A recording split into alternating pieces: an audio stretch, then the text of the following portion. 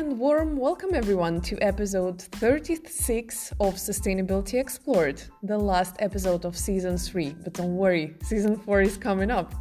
This is a podcast where we discover and explore different shapes, shades, and colors of sustainability in business and economy.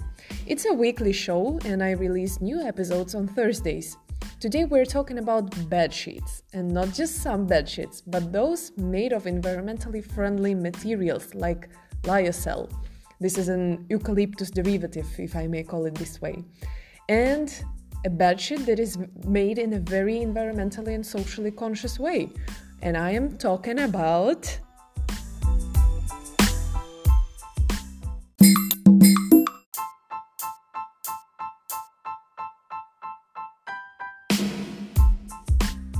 Sheets and Giggles. Visit their website, that's simply sheetsgiggles.com, for your daily dose of humor. So in June 2018, Sheets and Giggles became the #1 all-time crowd-funded bed sheets on Indiegogo. In September, they won first place at Denver Startup Week, and from October to December, they shipped thousands of orders to 5-star reviews. In 2019, they began the year by participating in Techstars Boulder as one of 10 companies selected for that year's highly selective class. In July the same year, so last year, 2019, Sheets and Giggles were featured as Amazon's Deal of the Day, earning time on Amazon.com homepage because of their performance on the Amazon channel. Here is what Colin McIntosh, founder and CEO of Sheets and Giggles, says. As an awesome benefit to our sheets' exceptionally high quality, Sheets and Giggles bedding is sustainable, using up to 95% less water than cotton, 30% less energy, and indefinite amount of percent less pesticides, so we don't use any. You can sleep better and save the world. No shit. I don't want to keep you guys waiting too long. All the juice is really inside. Let's jump straight into the interview with Colin. We have a super interesting, insightful, funny, and inspiring interview ahead. Join in. Hi, Colin. Thanks for joining me on the show. It's very nice to have you. I have not yet done an episode on bedding industry. And it's funny, I spent the last half an hour before our interview practicing the name of your company. Sheets and Giggles, yeah. It's a tricky one for non-native speakers. Do you know the idiom shits and giggles by any chance? It's an English idiom. I think it's originated in England. And so Canada, the US, Australia, we all say it. And it basically means for no reason or just for fun. So if you say, why'd you do something? And somebody says, just for shits and giggles, they mean just for fun, just because. No reason. I wanted to ask you where the name of the company comes from, and it's very snappy. Exactly. Company itself, Sheets and Giggles, and I call it S&G for short. If that's easier for you, just S&G. I can't say it without laughing. I tend to abbreviate it. Basically, thinking of it was that the entire bedding industry, bed sheets, was very boring, like a super boring space. And so we really wanted to do something very different, very unique. And the name just was so important and why I started the company, because the brand was so in my head. I could see it. I could see everything in my head. And so it's a really fun company in a very boring space. And I think that's part of our appeal. Tell me more about how you started. What motivated you? What was the event that changed your life? Oh God, I was looking back on my career the other day. It's hard to pinpoint the exact reason why I started the company. I've worked at, the world's largest hedge fund in Connecticut with $200 billion under management. I've worked at small startups. I've worked as a recruiter, recruiting people for other companies. And basically about 3 years ago, I was working at a wearable technology startup. If you're familiar with Fitbit, it wasn't Fitbit, but it was similar to that in concept, where it tracked your steps, it found your keys. It was this big, the size of your thumb maybe. But if you pressed it, it would send out an emergency alert and live location data to your friends and family to let them know where you were and that you needed help. That was a very mission-driven company that I helped found with my friends. We started it 2015, and we worked on it for two or 3 years. We raised $3.5 million. We hired 30 people in downtown Denver, which is where we're based. And unfortunately, that company just didn't work out, even though we had product on the shelves in hundreds of stores around the United States. We were on television. We were, really good press. We were well funded. Unfortunately, it just didn't work out. And that's the kind of the nature of startup companies. And so in September 2017, we all got fired, laid off at 1 p.m. on a Monday afternoon. And I think that was probably the final. I think you need like a breaking point to start your own company. Like you need this really motivating factor that puts a chip on your shoulder, or that just makes you lose your mind a little bit, to be completely honest. I slept in for a couple weeks. I cleared my head. I worked out every day. I couldn't stop thinking about this idea that I had for a bed sheets company, which is the weirdest thing. But I had bought the website sheetsgiggles.com like 4 months before this, because I was thinking about it, and I was thinking like, everybody sells cotton, everybody sells polyester. There's no differentiation in this industry. It's a huge industry. It's a really boring space. I like being funny, so I could branch out and with a different brand voice and a different product.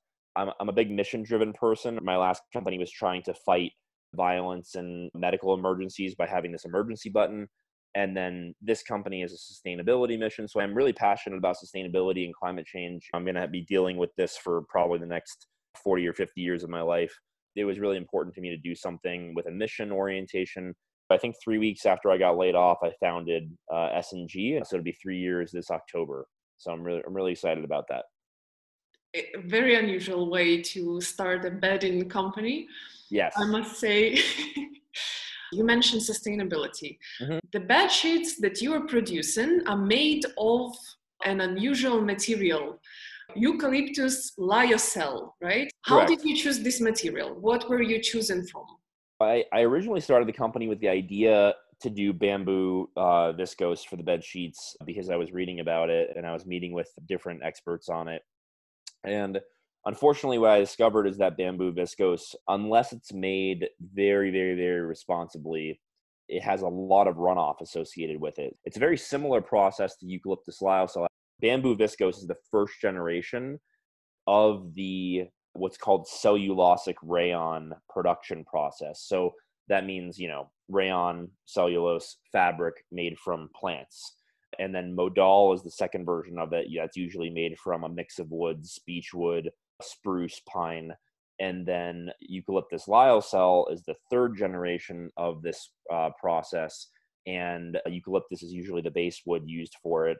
And basically, the major difference that I learned about 2.5 years ago is that you can reuse the solvents in every single batch. So with eucalyptus lyocell, you're doing wood in, pulp out, wood in, pulp out, and you end up getting fiber with almost no runoff whatsoever. So you can reuse almost 100% of the chemicals in every batch. Whereas with bamboo viscose, they unfortunately can't reuse the chemicals. So there's a lot of runoff associated with the process unless those solvents are captured appropriately, which a lot of times they're not.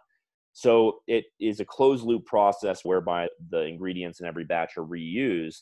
And then in terms of other things like water usage, insecticide usage, energy usage, compared to cotton sheets, eucalyptus lyocell uses about 96% less water, which is about 4,000 liters saved per bed sheet set compared to cotton sheets. And then in terms of energy, it's about 30% less. And then in terms of insecticides and pesticides, it's much, much less. Cotton by itself as a crop uses about 15 to 20% of the world's insecticides just by itself as a crop. And it only uses about 2.5% of the world's arable land, which is a sizable chunk of the world's arable land, but it has a huge ratio of insecticide usage versus other crops. Bugs love cotton. And so basically eucalyptus uses no pesticides, no insecticides, naturally insecticide. When you put it all together, you have this really amazing product. It's extremely soft. It's extremely cooling. It manages moisture really, really well. So if you sweat at night, it'll actually evenly distribute the moisture across the fabric, and it will evaporate it before you ever wake up in any moisture. And then it's also considered widely one of the most sustainable fabrics in the world, alongside hemp and a few other fabrics, but it's extremely suitable for bed sheets. It's very, very soft. It's very, very smooth. And we just get rave reviews from people. I think we have over 2,500 reviews now. I think 2,000 on our website and 500 on Amazon. And we've been very, very happy so far with the reception to the products. We've now been shipping for, I think, 19 months now. We've been shipping products. So we'll be hitting year 2 in a little bit now. I checked the website and most of the reviews say it's the softest fabric. It's very soft. It's cosmically soft. And I'm like, what is going on there? It's interesting because I hadn't heard of this fabric 3 years ago. I couldn't have told you about it. And I've just completely fallen in love with it. I've met with so many people, and we've got a great product team now and a great production team. We basically have become experts in this very quickly over the last couple of years. And I'll tell you what, that first batch of production, we had like 30% fabric reductions in that first batch. It was really, really bad. Since then, we've gotten that number way down. Everything improves. Every single batch of production, our fiber selection improves, our sewing processes, even just the knowledge of people on the ground improves in terms of quality assurance and spotting errors. It's been a really interesting last few years, and the reception from customers, like you said, has been just really overwhelming. And we don't really lead with the sustainability, which is interesting. A lot of companies that are sustainable companies, they'll lead with the sustainability as like, this is our number one factor. Like, you should buy this because it's the sustainable option. And we actually don't really lead with that. We kind of talk about that at the end of the process, where we tell people about the earth benefit, the benefits for the environment. Because I think that when it comes to bedding and bed sheets in this category, I think that people are generally fairly selfish, especially in the United States. You know, I'm a proud American, but we are like pretty selfish consumers. We want what we think is the best. If you tell somebody, I think, that this is the more sustainable option, they're going to kind of question it as like, oh, is it not as good as cotton? Is it not as good as polyester? And we don't want them to have those questions. So we lead with, this is the softest thing you'll ever, literally has a lower coefficient of friction than cotton sheets. It's more breathable than polyester. It's more breathable than cotton. Zero static electricity, hypoallergenic if you have allergies. And then we have these reviews from people with fibromyalgia, with eczema, with multiple sclerosis, with ALS, with neuropathy. We have reviews from people with all sorts of conditions and chronic pain and nerve pain ailments. And they leave us these reviews that make me honestly tear up a little bit, because I have a herniated C4, C5 disc. And so occasionally still, but back in the day, I used to wake up from neck pain in the middle of the night all the time. I don't know if you suffer from chronic pain or not, but if anybody out there is listening who has chronic pain that wakes them up in the middle of the night, it is one of the worst feelings, because you were sleeping, you were pain free for a moment in time, you were sleeping, and then all of a sudden you're awake again and in pain because your pain woke you up. And that's the worst. It's almost indescribable what that's like. And so we have people who tell us, like, these sheets are the only thing with my skin condition or my pain condition that allow me to sleep through the night. And it's just life-changing for some people. And that's something that I honestly never truly expected. When I was starting the company, I was expecting to have some fun, do some good, help people sleep better, save some water, save some energy. We plant a tree for every order. So I expected a lot of stuff like that, but I didn't expect that really personal human effect. Yeah.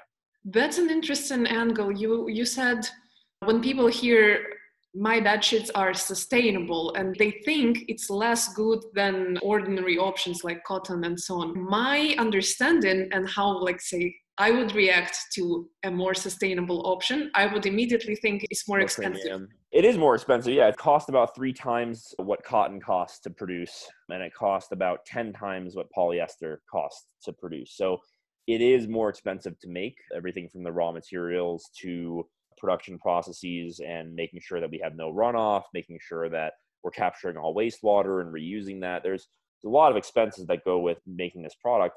It's a highly scientific process.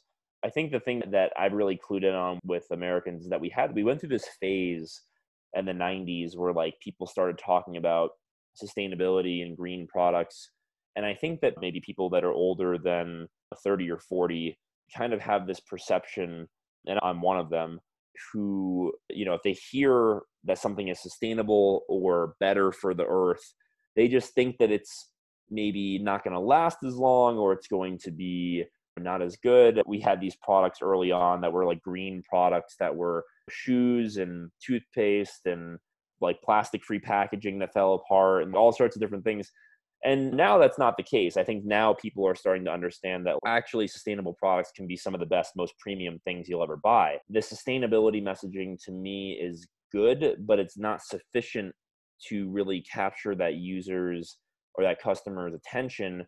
They need to think that it's better than what they already have on their bed if they're going to make that investment. And truthfully, it is better. These are the best sheets, and I'm not just blowing smoke. They're the best sheets that you'll ever buy, and we try to get that across in the marketing. And then people tell us, they leave reviews. If you read some of them, they say, I think this company undersold their sheets. They didn't do a good enough job explaining how good they actually are. And those are the best reviews. Those are the ones where I go to my marketing team and I'm like, we should step it up. And they're like, no, we're good. We're doing good. Don't worry. I feel like when I'm investing into something that is 3 to 5 times more expensive, I expect it to be durable and serve me a long time. Let's take a slightly an angle of bedding industry. Is it in any way similar to fast fashion industry? Do you have any estimation, any idea of how often people dispose of their bed sheets, and are they more inclined to buy more of this product? Yeah, according to some surveys, about 30% of Americans buy new bed sheets every year, 30 to 40%. The average American has a 2 or 3 bedroom house. Maybe they buy one set of sheets for one bed and then get the old set onto the other bed or whatever it is. So it's about 30 to 40% of people buy new bed sheets every single year. It's certainly not like fast fashion where there are like fads and trends and things that you need very quickly get for your home. Otherwise, you're not following the latest trend or whatever it is. I do think there's a little bit of similarity just in terms of waste and the amount. Textiles by itself, the industry is, I think, the second most polluting industry next to oil and gas in the world. And most of that is from fast fashion. But home textiles, when it comes to bedding and towels and other items that you find in your home, those are also big polluters too. They're big methods of waste. So a single cotton t-shirt can use 2,500 liters of water. A single cotton bed sheet can use 4,000 liters of water to make. The amount of water that's used, I think, is probably one of the biggest things that people don't realize about the textile industry, especially when it comes to cotton. And then when it comes to polyester, you're talking about the number one source of microplastics in the ocean, and it's just all petroleum based. I think, and that's one of the struggles with me running an American based company. I don't know if it's unique to America or not, but I would say that probably at least 50 to 70% of people, I'm not even joking, I would say at least half of Americans that I engage with don't know that polyester is made from petroleum or that it's a microplastic. They don't know that it's oil based. And it's because it's been marketed very well as, microfiber, or when it comes to like a comforter or something like that, they'll say it's a down alternative. They'll call it like cruelty-free filling, which means like no geese were killed to make this pillow or whatever, but it's full plastic. But they don't say that. So let's say they call it an alternative. So the marketing is really, really stellar around some of these more unsustainable products in the space. So in that regard, there are similarities, but not in terms of the frequency of usage or purchase, but the amount and the volume of the yardage when it comes to bed sheets and duvets and pillows. It is a large volume every year that a certain amount of people are purchasing. When we are talking about sustainability, it's smart to look at the full life cycle. Here, including also the supply chain. Where is the raw material coming from for Sheets and Giggles? Where is it produced? Where the actual product is produced? The product's produced in India, and we were planning to open up a new factory in the United States by the end of this year, but with everything going on with COVID-19, those plans are a little jeopardized. We produce everything in India. We have a really fantastic manufacturing team over there. We've won awards for our ethics in manufacturing, and folks on the ground out there that are part of the S&G team out there. And we've got a lot of stuff on our website. If anybody wants to go to our blog, we've got tons of videos and pictures and resources on our manufacturing process. And then in terms of the raw materials, we source our trees from biodiverse farms that are located in India. Canada, Sweden, and South Africa do these on rotation. We're not, relying on any one location too heavily. Those trees are all on biodiverse farms. They're generally on non-arable land, so they're not on farmland that could be used for other crops. That's one of the beauties of eucalyptus, is that it can grow on pretty much any soil at all. And we don't harvest any trees from any forest or natural environments. All the farms are managed in coordination with an NGO that makes sure that things are as good as they can be in order to protect the surrounding environments and surrounding people. And it's a really incredible supply chain from top to bottom, from seed to sale. Basically, we plant 2 new trees for every tree that we harvest. Something else that you can do with eucalyptus and with other trees, you can branch them instead of harvesting the entire tree. It's a completely renewable system, and eucalyptus trees come to maturity in, I think, 7 to 10 years, generally speaking. And so it's a very quick maturity process as well for planting new trees, which is why we plant 2 new ones for every one that we harvest, is so we can invest in the future as well. We've been doing this for a few years now. It's a pretty great closed loop system. One of the things that I'm really working on is, now that we're entering year 3 of the business, and as we move into years 4, 5, and 6, and you see this now with some companies that are doing this as they get more cash resources and as they become bigger companies, is working to offset the carbon footprint of transport. And so that's something that I'm really focused on moving into years 3, 4, and 5. How are we going to offset our carbon footprint of transport, whether that's transporting from India to the United States, transporting our raw materials, or sending our sheets from our warehouses in California and Florida across the country. That's going to be a really big priority for us. We had to get off the ground the last couple of years, and now I'm really excited to build a truly carbon neutral company, hopefully within the next couple of years.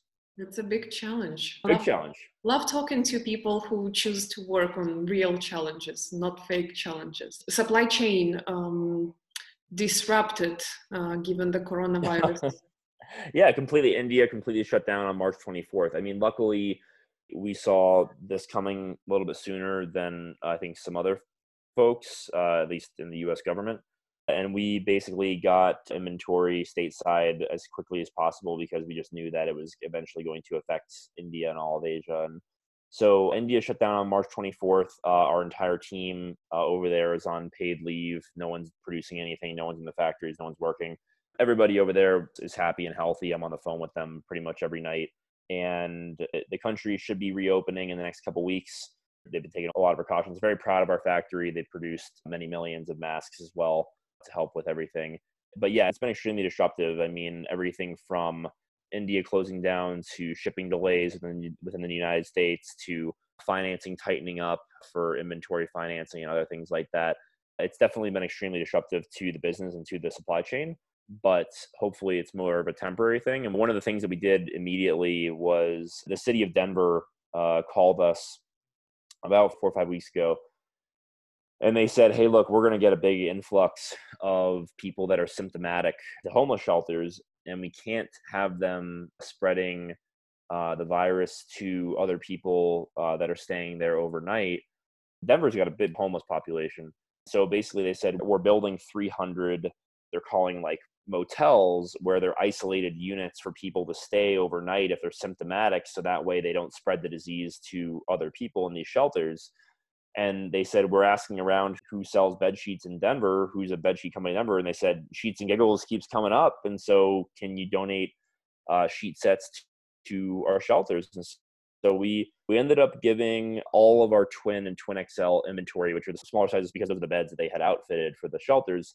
I think it was 228 units that we had on hand, and we just gave them all to the city of Denver. And right now we have, I think, 200 or 300 people every night that are symptomatic that are staying in those motels on our bed sheets. And so that makes me feel really good, but we're also out of Twin XL on the website. Luckily, it only accounts for, 2% of our sale, 1 or 2% of our sales, but it's still a lot of inventory that we just gave to the city of Denver. But, like when called upon in moments like this, you got to respond. Nice. You got to respond. Yeah. So not only your company is environmentally friendly, it's also socially responsible.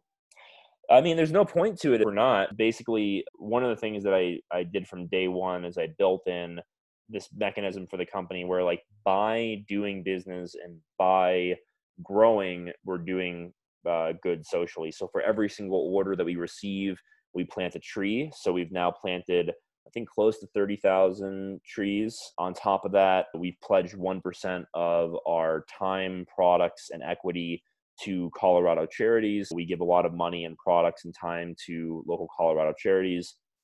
And then on top of that, one of the things that we did recently was we actually, I think so two things. Last year, we donated 20% of our Black Friday sales to the World Wildlife Fund to help with the wildfires in Australia to help with koala recovery efforts.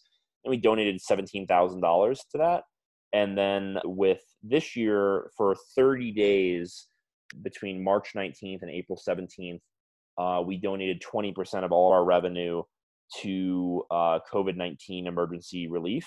And we ended up donating $40,000 to COVID-19 relief. So we do a lot of stuff. We've given away dozens of sheet sets to doctors and nurses and healthcare workers. I started the company to have fun, do good, and help other people. And if we're not doing that, then there's really no point to the company. So yeah, it's baked into how we operate. I totally share this view. How did the sales change with the COVID-19 and quarantine? From my example, I started to comfort my own house and, flowers every week, another lamp, more like generating coziness. Is it the same with Ben? For some people, yes. For some people, no. America has been hit pretty hard by this. Most of our sales are from the US. America's been hit pretty hard by this. We had, 20, 30 million people lose their jobs. We've been trying our best to help folks out in different ways, we're a betting company, so it's a little weird, but we put, job resources on our website, resume writing, help and resources on our website just for helping people, because I used to be a recruiter, so I can talk to that a little bit. I think in March, we saw a 30% reduction in sales. And so that was difficult. That was definitely a challenging month. And then in April, we've seen a nice rebound because I think that some people are investing more in what they're doing at home. And then I think that there's also we're doing Mother's Day is on May 10th. So people are giving sheets for gifts for their mom. So I think it's been a really nice rebound in the month of April. But for, 3 or 4 weeks there, it was a 30% drop in sales. And, the unfortunate thing about this is that America, a lot of states are starting to reopen, which is, I think necessary in some ways to help people out that are suffering. But at the same time, I am a little worried about a second sort of outbreak. And so the longer this goes on and the more uncertainty that we have with, is this going to be a 3-month thing, a 6-month thing, a 12-month thing, a 24-month thing, that's where the threats to the business become a little bit more systemic. And I'm hopeful that this is at least controlled, as the second outbreak will surely be coming down the line. Do you think the bedding industry will somehow change and turn into a more sustainable one in the future? Yeah, I think it has to. Just as people that are younger grow up, the millennial generation, which is my generation, or Gen Z is now moving into their 20s. Those generations, as they get more and more power and as they get more and more responsibility and more income, I don't think that they're going to be buying unsustainable products. I just don't think that it's something that people will be. I mean, on some level they will, but at the end of the day, it's not about a handful of people living perfectly, right? It's not about everybody composting or everybody recycling every piece of plastic or nobody using single-use plastics or nobody ever buying polyester or anything like that. There are some things that need to systemically change, of course, but I think at the end of the day, it's about, tens or hundreds of millions of people who are all living imperfectly, but who take steps to reduce the amount of polyester they buy or the amount of plastics that they buy. When we first started shipping, we had packaging that had plastic in it. And it was just one piece. It was recyclable, but it was one piece. And it was to prevent water damage. And we shipped probably our first 5 or 10,000 units with it. And people reached out to us very, very politely, and they said, hey, look, we love what you're doing compared to cotton. We love what you're doing compared to polyester. But if you want to take it a step further, you should remove all the plastic from your packaging. I knew that. I mean, in my heart, I knew that, but I was worried about damage during transit. And I was just worried that people were going to open up their packages and there was going to be maybe a water damage, or there was going to be a scuff on it. And then you get a 1-star review, and then people read the 1-star reviews and they don't buy. And then your company isn't able to grow. And if you don't grow, if your company is not successful, you can't help anyone. And so that was scary, but we basically took all the plastic out of the packaging and we explained it to people. We said, hey, look, here's what we're doing. So if you have any water damage or a scuff, or the FedEx guy leaves it outside and it gets damaged, it's okay. Contact us. We'll replace it. And we get a few complaints. Like the more units you sell, the more people will, just in terms of volume of people, will come to you with a complaint. Our comforters, no plastic, not at all. We ship them in the box, and we've shipped out like 1,000 comforters since we launched them last month. And most people are just like obsessed with the comforter. But there's been 2 or 3 people who, the post office left it outside on their front door. It rained. It soaked through the box. There's no vacuum sealing. There's no plastic. It costs more to ship because it's not vacuum packed. But we do that to save plastic. And we've had people leave us bad reviews because of the post office leaving it outside and getting water damage. And they're like, you should put this in plastic. We've shipped now, I think, our last 30 or 40,000 units without any plastic. And we got it a few times, and I said, you know what? Let's just do it, see what happens. Overall, it's been fine. There's been no major issues. And so I think that's going to be one of the changes as time goes on, is just, I think, more people and more consumers need to reach out to companies in a good way. So I just love the way that people are consciously reaching out to companies and having them change their production habits, because really it is the law of supply and demand. If people are asking for it and people are demanding it, then companies will change their processes and will change what they do. And if people don't ask it and don't demand it, then companies won't do it. It's just, a function of the way the economy works. I think that over time, the bedding industry will have to, and the home textiles industry in general, will have to move from cotton, because the amount of water, it's actually a twofold problem, right? As the world population increases, the more cotton you produce, the more water that you're using, extremely water intensive crop, but the more water is needed for the growing population. At some point, there's going to be a water shortage. It's already happening in some parts of the world. There's going to be certain things that are going to have to change with in terms of water consumption and insecticide and pesticide consumption. I mean, we're killing off a lot of necessary insects right now that are going to be very difficult for us to reckon with in the coming decades in terms of the mass extinction that we're causing in the insect population.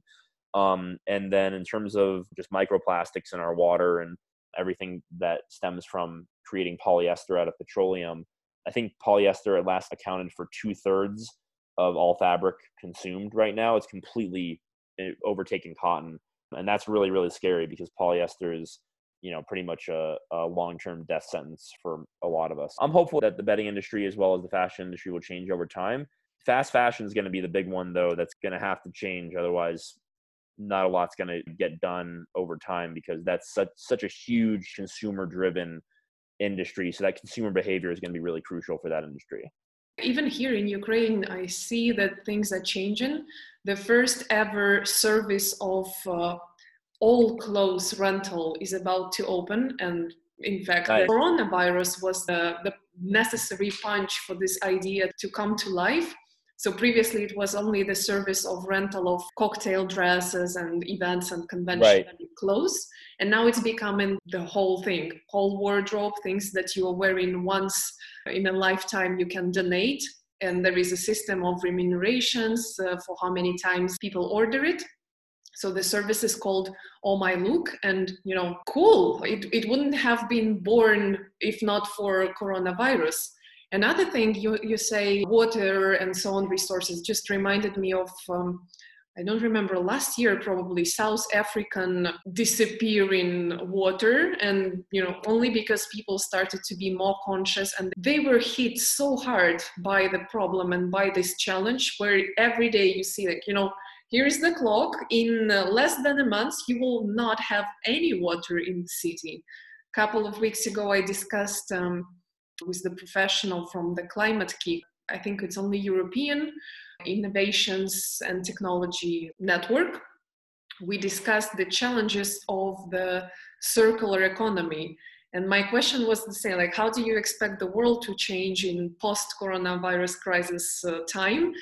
Oh, well, the answer is there is no other way to go around it. There is no way because there are no resources. We have to change it. We're seeing huge consumer changes in the United States too. I mean, the amount of people that are, for example, cooking instead of going out to restaurants and that are learning how to cook, some people for the first time, or the amount of people that are questioning, why do I have to commute 5 days a week to my job? I'm working from home without issue right now. And so I think there's going to be like a lot of systemic changes from this. And if I can be completely frank and honest, I think one of the reasons why people are rushing to reopen is so that way these changes don't become entrenched. There's a lot of companies that need people to commute to their offices, or that, that would like their workers to be back in office.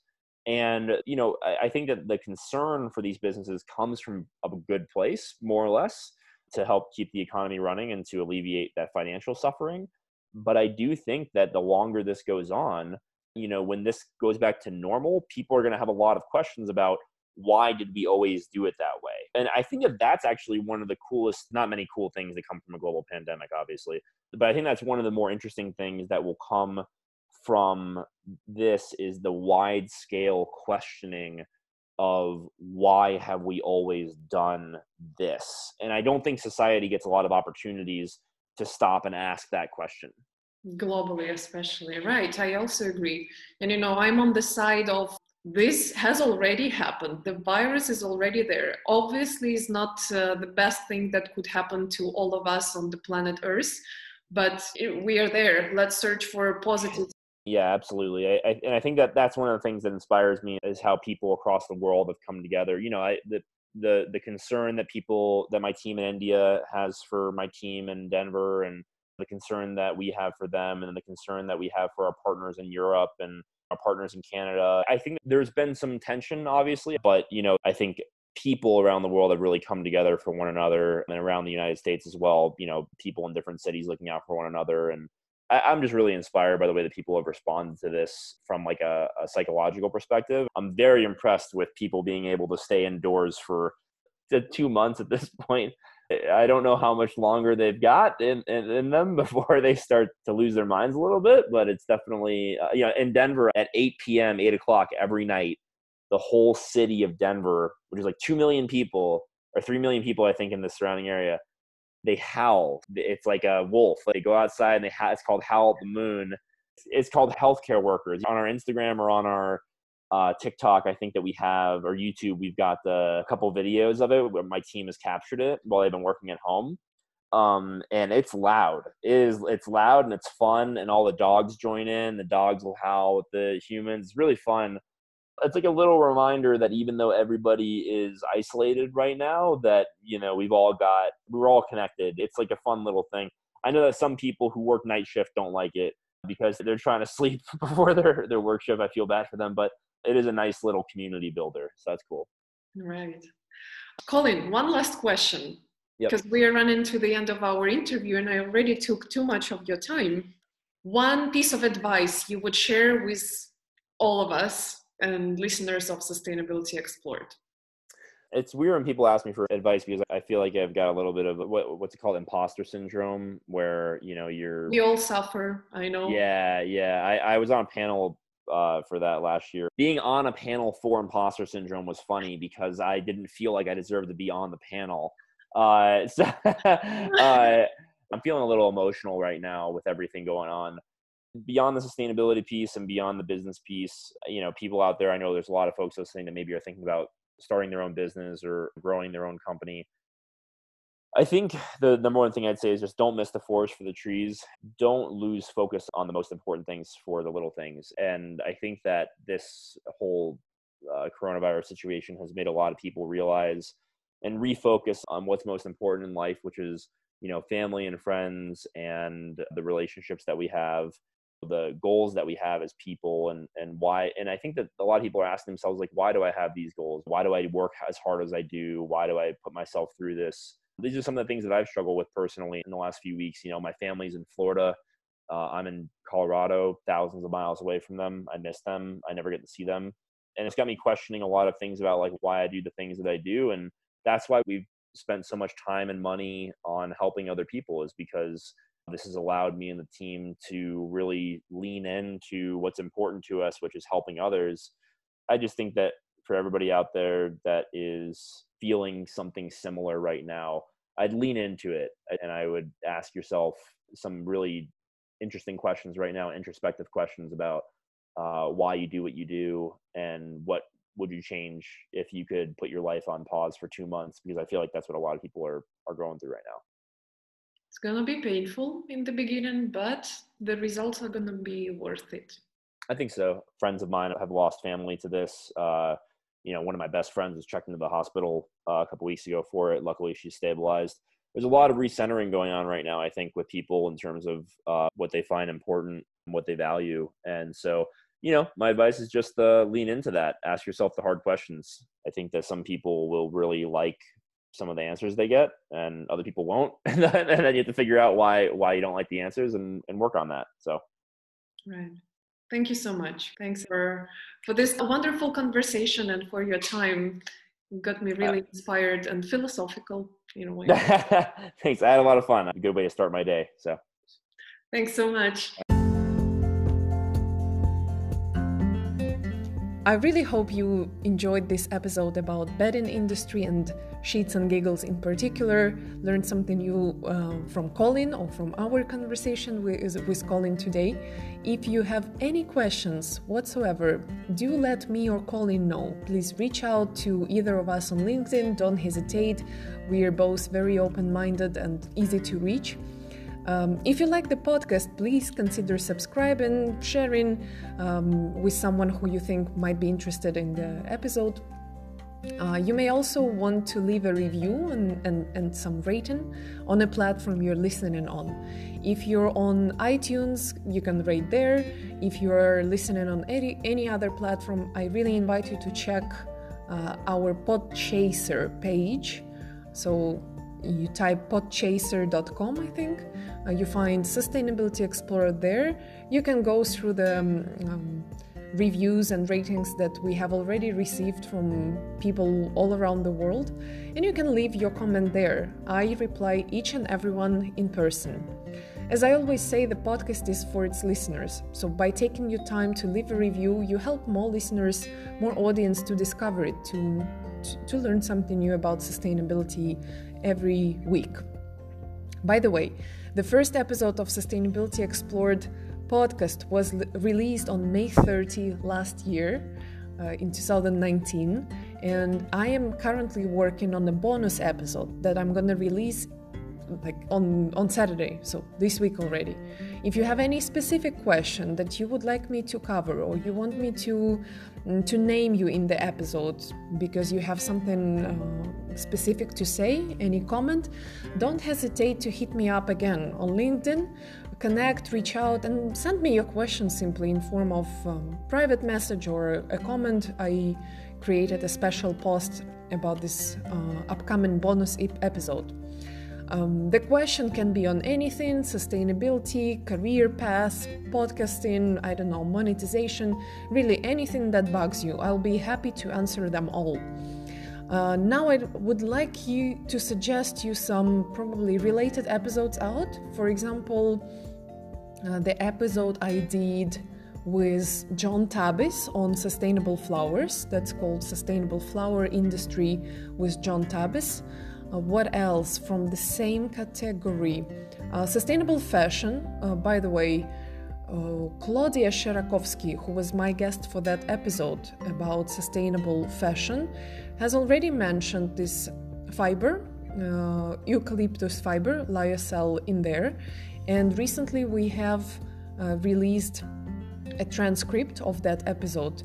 All the transcripts, we're doing them as fast as we can in a chronological order, but somehow we're always 12 episodes behind, 12 transcripts behind. Nevertheless, medium.com, that's a free blogging platform where I put all the transcripts. So same name, Sustainability Explored, on medium.com, and you will find already a lot of texts connected to the episodes we have already released. with active links. So you may want to go and check, maybe you didn't hear something well, maybe the connection was bad, I don't know. Maybe you want to go back to the books recommendations that I usually ask at the end of the episodes. So that is all sitting on medium.com under the same name as this podcast, Sustainability Explored. So, sustainable flower industry with John Tabis, sustainable fashion with Claudia Sherakovsky. More episodes are coming out. Be waiting for the episode, bonus episode on Saturday. So I'm gonna release that one in 2 days. It was very lovely to have you all here today. I hope you were all well. Thank you very much for listening, for being with us today and always. And until next time, next Thursday, take care, stay tuned, stay healthy, and stay home until the lockdown in your area is over. Don't forget to subscribe and leave a review. Ciao, ciao.